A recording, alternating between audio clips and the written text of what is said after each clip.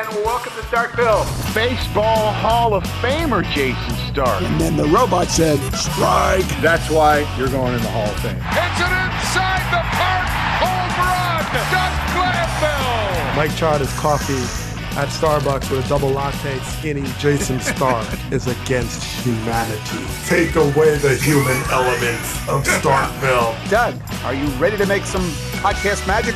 I am ready. Bring on the magic wand. Let's do it.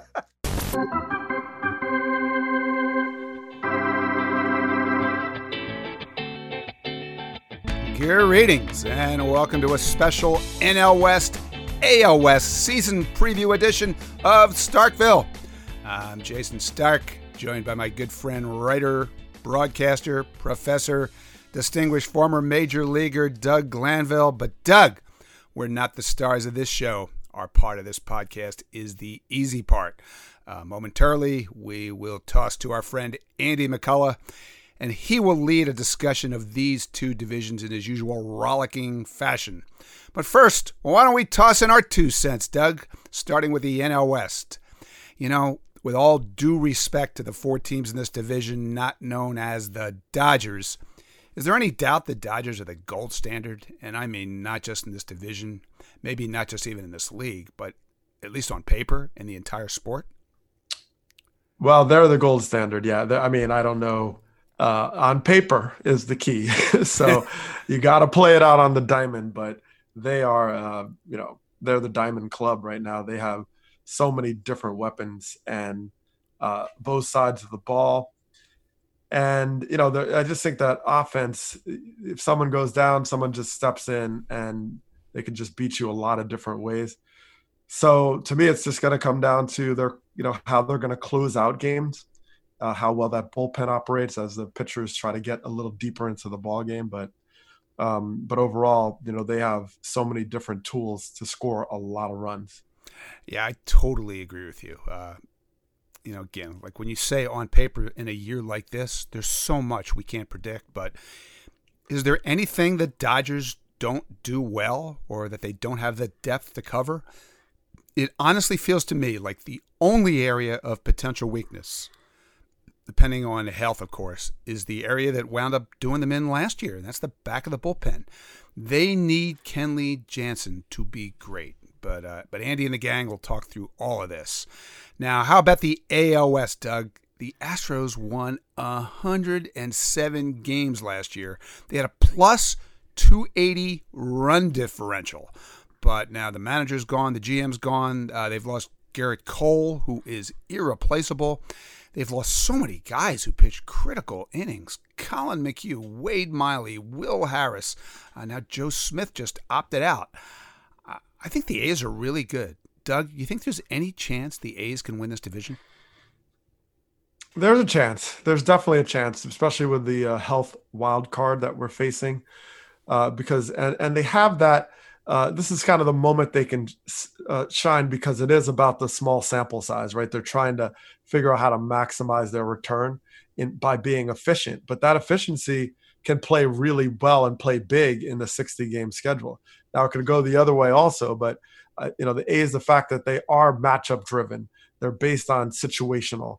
Those things can be huge assets because you think about every game is a matchup now. They're divisional games. Their rivalries in the geographic space, and once you figure out some way to beat the team, for example, the A's played well against the Astros, that could be a significant gain because you're playing these teams 10 times within your own division. Every win is a divisional gain of a game over your opponent. So that's their advantage, and that's why I think you cannot count them out, even with the formidable Astros most likely at the top of that division. Yeah, I love the A's. I'm also fascinated by the Angels, but I think the Astros are still one of baseball's super teams. So let's see if our stable of NL West and AL West writers agree with us. We'll now turn this discussion over to Andy McCullough. And Doug, you and I will be back later with our predictions for these two divisions. So now here is Andy. Let's just start, basically at the top with the the American League West. We're going to go through the teams, reach out to Jake Kaplan, our intrepid Houston Astros beat writer. And Jake, we're going to ask everyone this question, but you go first. You knew it was coming, so you really are an Astro. What's the current state of your team, and how has it been affected by COVID-19? Yeah, it's a little bit of a tricky question to answer in this case because unlike some other teams, the Astros have not confirmed or announced their positive cases for COVID-19. So yeah, they're missing some players, some to injuries, some to mysterious undisclosed reasons that we don't know about. Rotation wise, they're pretty much set. They are missing one of their starters in Jose Urquidy, and in the lineup they're missing Yordan Alvarez. So that's obviously a big thing for them. No timetable on when he'll be back, but their bullpen for me is the big question mark. They're down Joe Smith right now. Roberto Osuna, their closer, might not be ready for the start of the season. And there's just a lot of uncertainty with kind of the depth they have there. They're going to have several guys on the opening day roster who have never pitched in the big leagues before. So not the same bullpen that they've had the last couple of years when they had Will Harris and some of those other guys. So we'll go to Alex Coffey, the Oakland A's beat writer. Same question to you, Alex. Yeah, so they had some delays in receiving their intake testing results, which cost them the first couple days of training camp, which obviously puts them at a disadvantage compared to other teams. So there's a little bit of internal frustration about that. But as far as players who have contracted coronavirus, I'm pretty sure it's only Jesus Luzardo at this point. At least this is the only case that the team has confirmed, and that affects them because he was projected to be a starter in 2020. So now they have him working out of the bullpen and have slotted in Chris Bassett, who kind of is used in a swingman type role. Makes sense. Swing it over to Levi Weaver, our Texas Rangers beat writer. Same question to you, Levi. So the Rangers have had 2 confirmed cases, and I've been keeping a spreadsheet to see, as I see players through my binoculars, okay, they're here today, they're probably not. As far as I can tell, kind of everybody's been around, so I think the Rangers have mostly avoided it, with the exception of Brett Martin, who's a left-handed reliever, and Joey Gallo. Fabian Ardaya, our Angels beat writer. Yeah, the Angels have, I think, 3 confirmed cases. They're in a similar boat to the Astros where they haven't been, announcing any of these and really letting us know, really who's there and who's not. So we have to sort of ask each individual guy. So far, the 3 that have, sort of said that they've tested positive were Patrick Sandoval, Matt Thaiss, and Julio Teheran. All 3 are back in camp, but it sounds like the only guy who might be ready for opening day of those 3 is Thaiss. Then the Seattle Mariners, still in the majors. Corey Brock. Uniforms and everything, Andy. Hey, that's great. The Mariners don't have any Ken Griffey Jr.'s in camp or anyone that is remotely as talented as Griffey, but they're healthy. The Mariners, no long-standing delays in terms of testing, no delays in getting significant players into camp. Summer camp, T-Mobile Park has been hunky-dory. The sun's out. There's no better place in the country than the Pacific Northwest in the summer. We're swinging over to the National League. The lineup is as long as his hair. I don't know, whatever. Pedro, tell us what's up with the Dodgers. The Dodgers have had 2 confirmed positive tests, A.J. Pollock and Kenley Jansen. They also had another player opt out, David Price. Pollock and Jansen are back in camp, and every member of the 40-man has reported to Dodger Stadium for summer camp. So they're in pretty good shape. Arizona Diamondbacks, Zach Buchanan, you're on the clock. The Diamondbacks are in a pretty good situation. They're probably going to head into the regular season with the exact same roster they thought they would have in April, which is all their additions minus Mike Leake. Back in April, Leake was dealing with a wrist thing. Now Leake has opted out, and this serves as a good reminder to everybody that Mike Leake is on the Diamondbacks now. But Cole Calhoun tested positive. Reliever Junior Guerra tested positive. They're the only guys kind of in the mix on the active roster that tested positive, but both of those guys have been back for over a week now and are going to be on the opening day roster. Andy Baggerly, the San Francisco Giants. Tell me about him. They have 1 confirmed COVID-19. That's Luis Madero. So if you thought he was the key to the season, too bad. Harleen Garcia and Billy Hamilton were out for undisclosed reasons. We assume that's COVID. They're back, but not going to be on the opening day roster, which means the Giants will have to wait to have their secret pinch runner in extra innings, provided they ever get to extra innings. The big one, Buster Posey, he opted out. He and his wife adopted newborn twins. They were born the very day of the Giants' very first workout of rebooted camp, so a pretty easy family decision for him.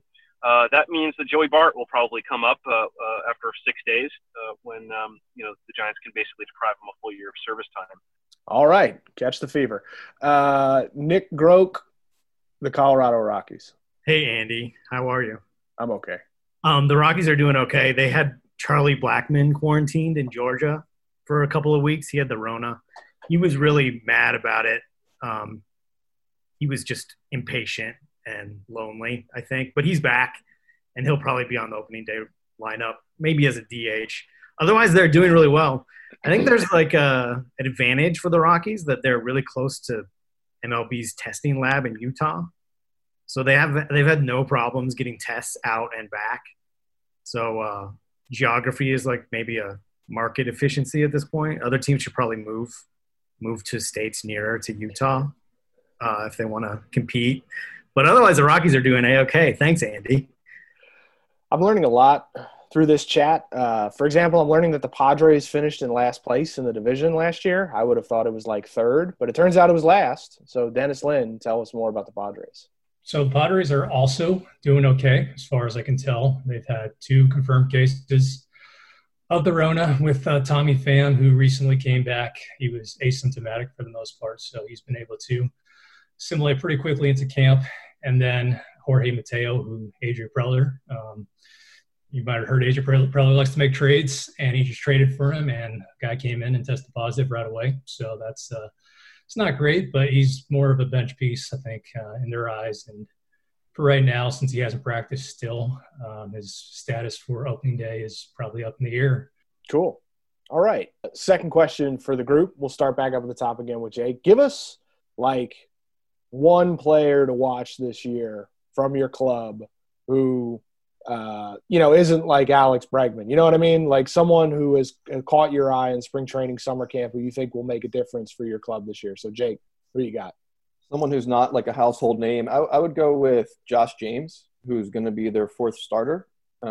He was in their bullpen last year and not very good in their bullpen. He was very inconsistent, but had a really strong spring training and a solid summer camp. He was late because he was waiting for the birth of his second child, but once he showed up, he threw 4 innings right away. So he looks ready, and I would consider him to be kind of a wild card in the rotation. Alex?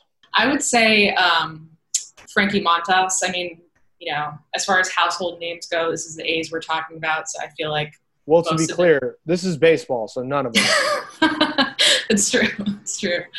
Montas was just named opening day starter, and he's been doing a lot of work. He had been doing a lot of work during the work stoppage, making some tweaks to his release point. Now he's throwing it 7 feet away from the mound, and he's hitting triple digits with ease. And the A's hitters have said that his stuff is electric right now. So I would keep an eye on him. Seems reasonable. Levi? All right, so I got 2. Jonathan Hernandez is a guy that I think probably he can throw like 3 or 4 innings. He was a starter last year, but I think he has the potential to kind of be a pretty lights out back into the bullpen guy. I mean, another one of those triple digits guys, and relatively unheralded. His dad was a big leaguer, but he's looked incredible in camp. And then Isaiah Kiner-Falefa is the other one. They tried to switch him to catcher last year. It didn't go so well. He was just an okay catcher, and it sort of slowed him down from doing everything else. But he is a defensive wizard in the infield and has come to camp hitting the crap out of the ball. And so he was that way in spring training, has done so in the summer camp as well. And to the point now that it looks like he's forced the team's hand. He's probably going to be the starting third baseman. They're probably going to flip Todd Frazier over to first base. So there's your guy, Isaiah Kiner-Falefa. And by the way, sorry, I just noticed that your screen name was West Coast Carrig. So kudos for that. I just noticed Todd Frazier was on the Rangers. So we're having yeah. Todd Frazier's on the Rangers. There you go. Fabian. Yeah, I mean, it seems like the Angels are mostly consisted of like guys that at least like baseball fans have heard of, and then their depth has typically lacked. But it seems like now they're starting to build that up, and the guy who really has caught my attention when healthy has always been Griffin Canning, a former top prospect, a former second-round pick, really polished, and it seems like whenever he's been able to stay healthy, he's probably been the most consistent starter in the Angels rotation. All right, Corey, and you can't say Jarred Kelenic. No, I'll skip him. But, Andy, we could run through these 30 guys real quick and see how many you've heard of. Yeah, let's do it. Yeah. Okay. Yeah. I think the most interesting guy that comes to mind for me is outfielder Kyle Lewis. You guys might remember Lewis from last September. He actually became the first big leaguer to homer in 6 of his first 10 games. There truly is a stat for everything now that I've discovered that. But he's an outfielder with a lot of all-fields power. He could run. He's a good defender, former first-round draft pick that was sort of besieged by some knee injuries early in his professional career, but seems to have found his stride at the age of 25. He's going to get a chance to play every day. Cool. Pedro. I'll go with Dustin May, a young right-handed pitcher who debuted last summer. Impressed, was used in a relief role in the postseason. He's not opening the season in the rotation, but the Dodgers are going to need, I think, somebody to develop into a number 3 starter if they're going to win this whole thing. They have Walker Buehler. They have Clayton Kershaw. They had David Price, who has a great track record in the postseason despite the first 8 years of his career. And May looks really good in summer camp. He's throwing the ball extremely hard. He's got great action on the secondary pitches. He looks like he could be that guy. And to answer to a question on here I saw from Jose Gann, Gavin Lux, yes, he is going to start in LA. Probably only against right-handed pitching at first at second base, but he's going to start. All right, Pedro, we're just on your time here. Zach. The Diamondbacks don't really have anybody off the radar. The 2 best guys in camp have been Ketel Marte, who continues to look awesome, and Robbie Ray, who has looked really good in camp, but who knows if that continues to the regular season. He dropped 25 pounds and reconfigured his delivery. If I had to pick someone that maybe fans hadn't heard of, I think Zach Gallen is awesome, and everybody's going to know about him by the end of the season. He might be the best starter on the staff. Bags. Honestly, the guy to watch on the Giants this year is Gabe Kapler, because he's going to do some weird stuff.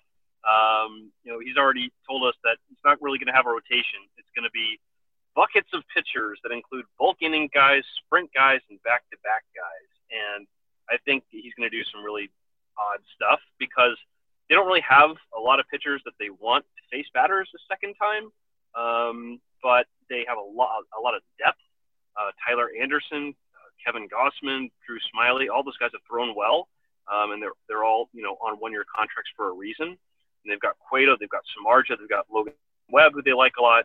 Tyler Beatty's out for the other time in Tommy John surgery, but how they put this pitching staff together is going to be really kind of fascinating, and I think they're just going to take the opener concept and just explode it and turn it up to 11. Did Gabe use the phrase buckets of pitchers? He did, yes. Buckets. Have we learned nothing from Mitt Romney? Weren't those binders? Those Yes. are binders, not buckets. Nick Groke, who you got?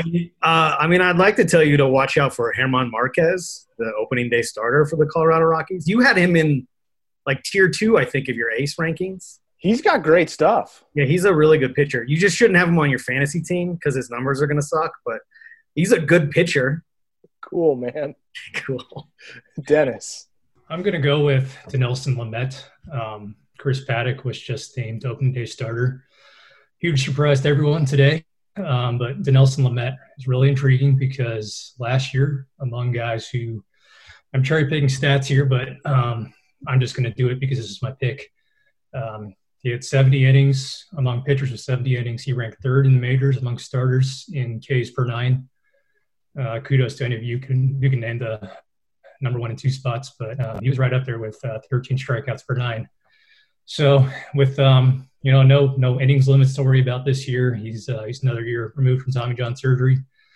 I think he's a guy who's could overtake Chris Paddock in terms of kind of being the ace of the rotation. I think they don't really see it that way. They see it as having two number 1s in San Diego, but when you have 2 guys like that at the top of the rotation, albeit Tommy John guys, you probably have to feel pretty good. All right, so we're going to open up the floor a little bit. Everyone's got their feet wet. They understand how Zoom it works, I guess. Remember, like, back spring training, how everyone was, like, mad at the Astros, right, for, like, the major cheating scandal? Like, start with Jake, and then maybe, you know, let me, like, unmute yourself if you want to start talking, I guess. Is that, like, Jake, do you expect there to be carryover? Like, do you expect to, you know, have them see the Astros getting thrown at? Like, I know fighting is going to be less likely now, obviously, because of, you know, the even stricter protocols, but, like, is it completely gone? Like, is it something that's going to come back in a couple of years when, like, fans are definitely allowed inside? Yeah, I don't know. I don't think it's completely gone. I mean, if you look at Twitter, it's definitely not completely gone. Yeah, I mean, I think the biggest thing would have been the fans booing them, right? I always thought the getting thrown at every game thing was a little overstated. Like, I think they would have gotten thrown at here and there. I don't think it would have been as rampant as some people believed. Maybe I'm being naive there, but I don't think pitchers want to get suspended and lose money, and I don't think managers want to get suspended. But yeah, I don't know. It's hard to get a read on it, obviously, with the situation. I'm not really sure. I'd be curious to hear what you think. Well, it just feels like that. It, like, I don't know. Like, it feels very trivial now, I guess. But, like, I don't know. Like, I'd be curious to know, like, how, like, players really feel about it. And it seems like with the limited Zoom, you know, interactions, like, there hasn't been a lot of questions being asked to guys because there's just much more important stuff going on. So I'm curious, like, if anyone in division had any, you know, thoughts on that they had heard. Yeah, I mean, the Angels didn't have a whole lot of pitchers still on their roster from 2017 just because they've had so much turnover and a lot of guys just get hurt. But, I mean, the guys who were there, especially Andrew Heaney, who's probably one of the most vocal guys in that rotation, were incredibly pissed off when they talked about it in the spring. But I'm not sure how much retaliation there will be from the Angels. I know Joe Maddon has talked about how he doesn't really want that to be part of what happens. I know that's sort of what he has to say, but also, like Andy said, I don't think he wants to get suspended, and I don't think Heaney, who would have been the Angels' opening day starter in Houston, wanted to get suspended either. So I'm not sure there would have had real retribution in terms of hitting guys, but, like, definitely some loud crowds in Anaheim. Yeah, I think they've probably dodged a little bit of a bullet by not having to play in front of interdivision fans. I mean, if I may pander to Rangers fans a minute, I think it was probably going to be really raucous and really loud when Houston was in town. It'll probably still be the case. I mean, that's all. Fans are always going to boo Astros fans, but I think given a year to, like, get the vitriol of that out of their system, and, you know, going through a pandemic and an election year and all sorts of interesting things between then and now, I mean, I do feel like they maybe dodged a bit of a bullet on that. But don't baseball players have the longest memories ever? I once heard a story about Greg Maddux holding a grudge against a hitter for like 6 or 7 years and finally got back at him by hitting him when just the circumstance came up. So I don't know. I'm kind of like you. Like, have we all moved on? Probably. But, man, I wouldn't put anything past these guys. And maybe 2021 rolls around and someone gets one stuck in their ribs. And we'll be like, oh, that's why. Alex, any final thoughts on this topic? Yeah, I mean, this might come as a shock, but A's fans were looking forward to those home series against the Astros and had, like, all of these elaborate plans made up that involved a lot of trash can banging. So they are very disappointed. Fiers, you know, he's asked about it from time to time, but he kind of brushes it off. The only pitcher that I can think of that's still really talking about it and is noticeably upset is Minaya. But other than that, you know, I think they pretty much want to move on. So I got a question for Nick and Bags and Dennis in that order. Convince me how your club is going to beat the Dodgers in the NL West this year. Man, because sample sizes are a wreck right now. You could get on a run. You could hit, you know, like 2 weeks of home run hitting from like 4 guys, and all of a sudden you've won like 12 or 14, and like then you're in the postseason. Like, I mean, you could just as easily lose 12 or 14, but I mean that's the hope, right? You just like rush to some wins before all your flaws are like apparent, and by the time everybody catches up to how, you know, the holes in your lineup, then you're already in the postseason. Like that's a great strategy, really, to get to October. You are hopped up on goofballs, man. Bags. Yeah, we got to have a rational hope. Fans of every team have to have a rational hope this time of year. But I guess the two things that I would point to is the Giants were 19-6 in July of last year, which is like half the season now. And Alex Dickerson for 3 weeks was like the best hitter in the National League. Who you're probably asking who Alex Dickerson is, but he's actually healthy again. So, and the other thing is I really do think there's something to the rivalry. I mean, the Dodgers have just cleaned up in the division. They've won 7 straight division titles. But over that span, their record against the Giants is 66 and 67. So, I mean, they always kind of play each other tough. There's such a talent gap between the two franchises that's obvious. But especially if Kepler goes in and he's not going to let you know who's starting and he's going to get weird with the pitching and they scratch out a few runs. I mean, 7 of the first 17 games the Giants play are at Dodger Stadium. So if they can kind of get through that period without getting buried, they might actually believe that they could do something. Well, you gave it a shot. Dennis. I think that the Padres, 2 things. The bullpen, people talk about the bullpen a lot. It's already sustained a couple injuries, but still pretty deep. And I haven't really looked very closely at Pedro's bullpen, the Dodgers bullpen, but seem to remember them being a little shaky over the last few years. So in a season where these guys are going to have to be paced as much as they would be in a 162-game season, I think these guys have a pretty good shot to shorten some games. And then on the offensive side, I point to Fernando Tatis Jr., who played about 84 games last season and was really, really good in 84 games. So I think if he's good to go for 60 games, he's the kind of guy who can be a real pest to pretty much anyone they play. I would put the bullpen as the number one factor for the Padres and possibly pulling an upset here. Pedro, which club do you think the Dodgers should be most concerned about? Definitely not the Rockies. Yeah, I just say that. I'll take either of the other two. That's fine. But come on, I mean, let's not. I'm sorry. If you're a Rockies fan listening to this, it's not going to happen. I will assure you of that. It's just not going to happen. The Diamondbacks are always a competent squad. You know, Mike Hazen puts together a team that knows how to play. They're gonna be a 500 club this year. I feel pretty confident, at least, and maybe more.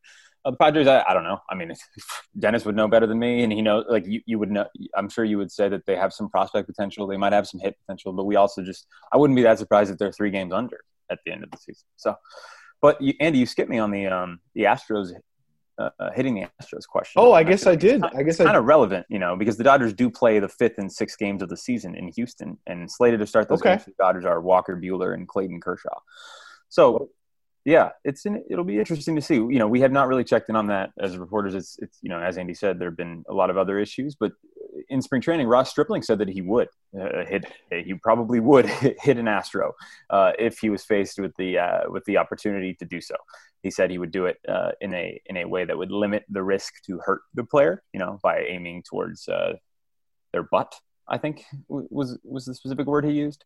So that sort of thing I could see. I expect that to still happen, but as Corey said, also I could expect that to happen in 2021. Yeah, that makes sense. We have a question in the chat. Someone says, thoughts on fake crowd noise? Thumbs up or down? Okay. So Pedro, you're the only one who likes it. Yes. Yeah. Why? We've spent the last our entire careers all understanding that players are motivated by crowd noise, and that better, louder, more boisterous crowds create a better, louder, more boisterous environment to play the sport in. Why would we expect that to stop now? Even if it's fake, I mean, it's still better than nothing. I mean, it's really hard for someone to I think the silence just makes it feel like practice. The noise creates, fake is not great, but it's better than nothing. Are players motivated by crowd noise? I mean, have you asked Walker Buehler about that? Yes. No, he likes talking to you. He doesn't really like talking to me. Well, players are motivated by crowd noise. Yes. Okay. Yes, they are. They like performing for people. Humans are performative creatures, you might say. So this is we've kind of touched on the strangeness of this impending season, and it's at the top of the show. It's okay, tell me how your team was affected by COVID, right? There's something kind of gross about that in a way, right? Because it's a serious respiratory illness that has can be deadly and has long-term effects. And we're in this place now where like opening day is very close. And I think as an industry that covers sports and, that serves sports fans, we want to like kind of meet the excitement of that, but also, sort of be respectful of like why this season is so strange. And I'm just wondering like how you guys are towing or like handling that balance. I mean, I think it's something that's been really challenging for me professionally. And like, as you get ready to go into this season, like how do you plan on handling that, I guess? It's really difficult. I mean, I think you sort of said that, but in all sincerity, it's really hard. The dissonance between like wanting to pretend that things are normal when they're absolutely abnormal in every way, it's really difficult. But like at some point, like, do you, it's so the things that are happening are so obvious that maybe you don't need to remind, we don't need a reminder at every point. But I mean, it seems like we do though, also because it's so prevalent and it's coloring every step of the season. But, it just feels gross to pretend that things are normal and that this is normal baseball when it's very much not. And I don't like to answer your question in all honesty. Like, I don't know how to do it really. There was a game a few years ago where there was a major shooting in Dallas in the middle of a game, and one of the fans was a police officer that was shot. He was a big Rangers fan, and that kind of rippled through the community. And I had to write a story, and it's like, how can baseball possibly be important at this time? And I felt that way as if you're paying attention. I think there's a tendency that we could have been feeling this way for quite a while now, and then it just extremely ramped up this year. But I've been wrestling with it without a good answer. But I was watching the new Andy Samberg movie, Palm Springs. I'm going to do life lessons with Andy Samberg here, apparently.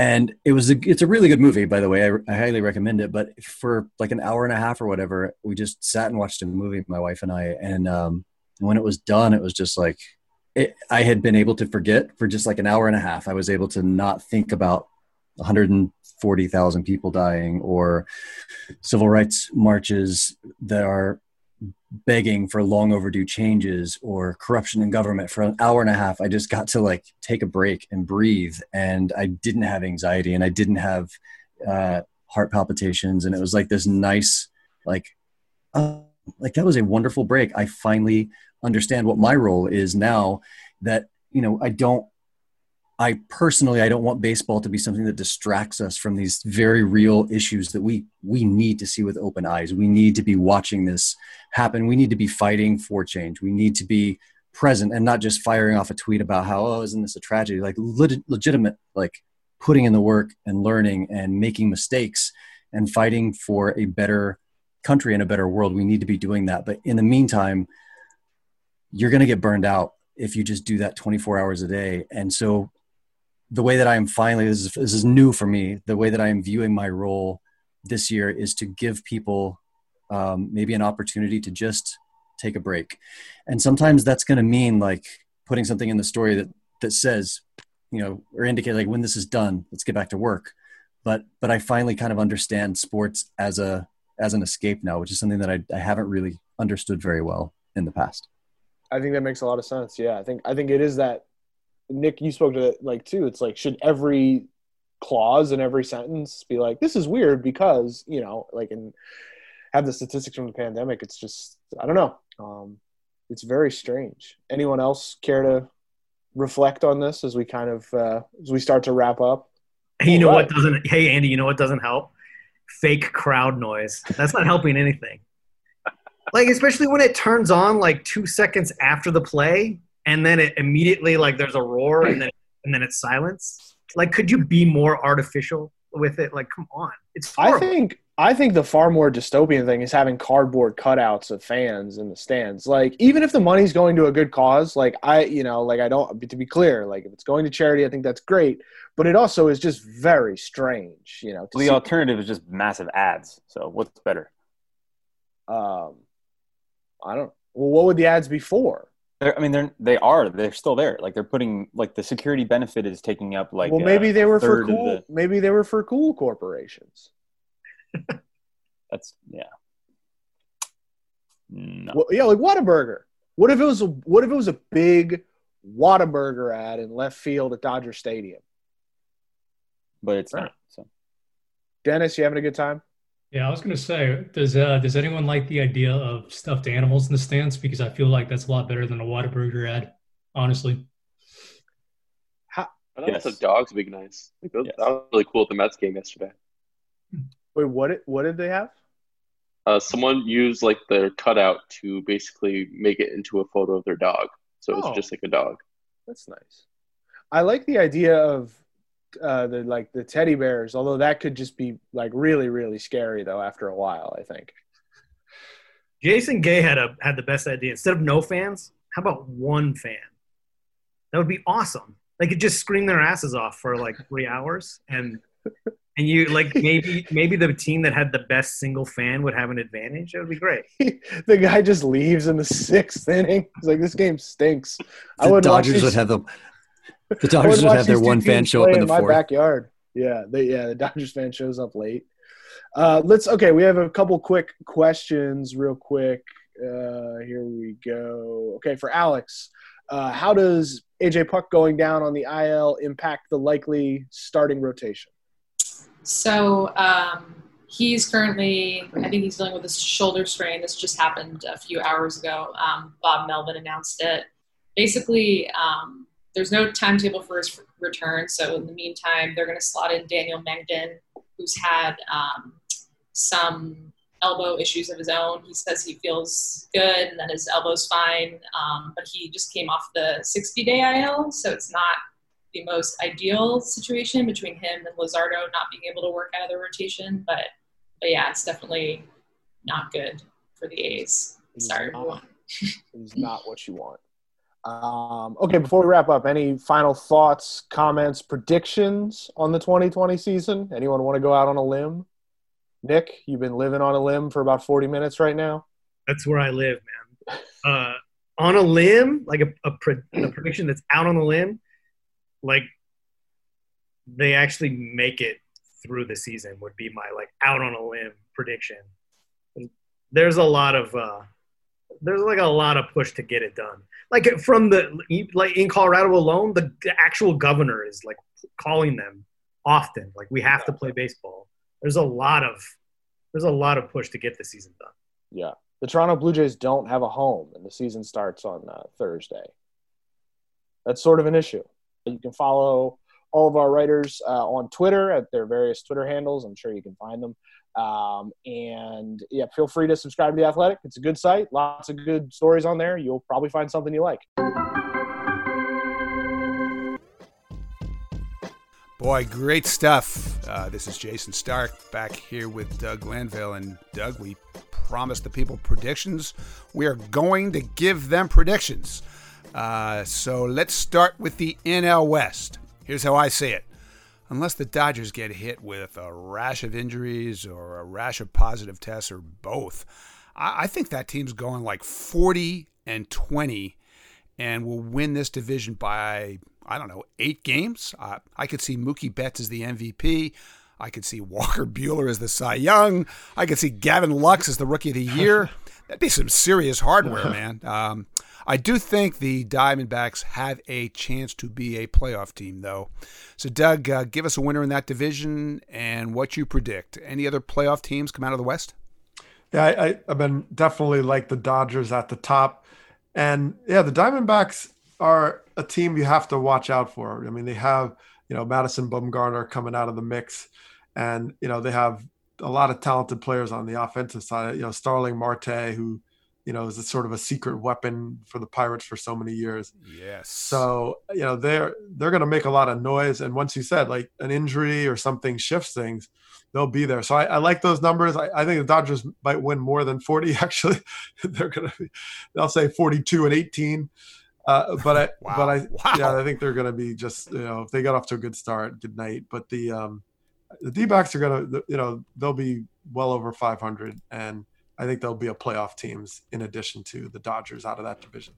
Actually doing some quick math here. 42-18 is the equivalent of winning 113 in a 162 game season. So I just want you to know what you just predicted. All right.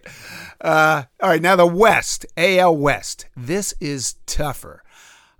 as I've been saying, I think the A's have a chance to be great. And here's a little tidbit, man. Did you know that the A's, who have won 97 games the last 2 years, they're the first team since the 1977-78 Red Sox to win that many games 2 years in a row and not finish first in either year? Oof. How about that? Wow.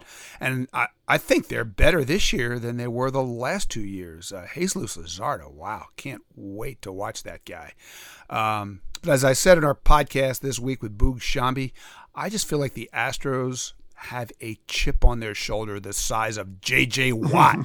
And they're going to use all the hate and all the doubts for fuel this year. So I'll take the Astros. I have them going 34-26, but I think the A's will host the wild card game. So, Doug, your thoughts on the AL West?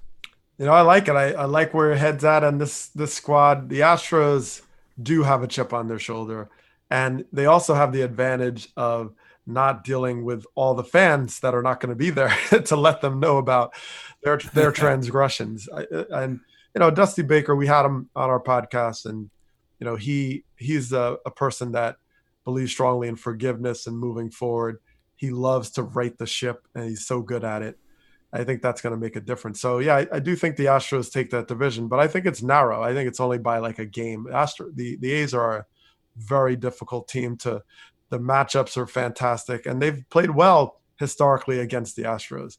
So I don't know, even if they get in there, I don't know if the Astros are going to get by the A's if they go head to head at some point in the postseason. Anything's possible. So, but I'll go with you on that. I think the A's still also get in the playoffs, and we have that 1-2 punch out of the American League West. I like it when we agree for a change. How about that? Okay, that's going to do it for this special season preview edition of Starkville. We'll be back tomorrow to preview the NL Central and AL Central with our 10 writers who covered those teams. Until then, thanks for joining us on Starkville.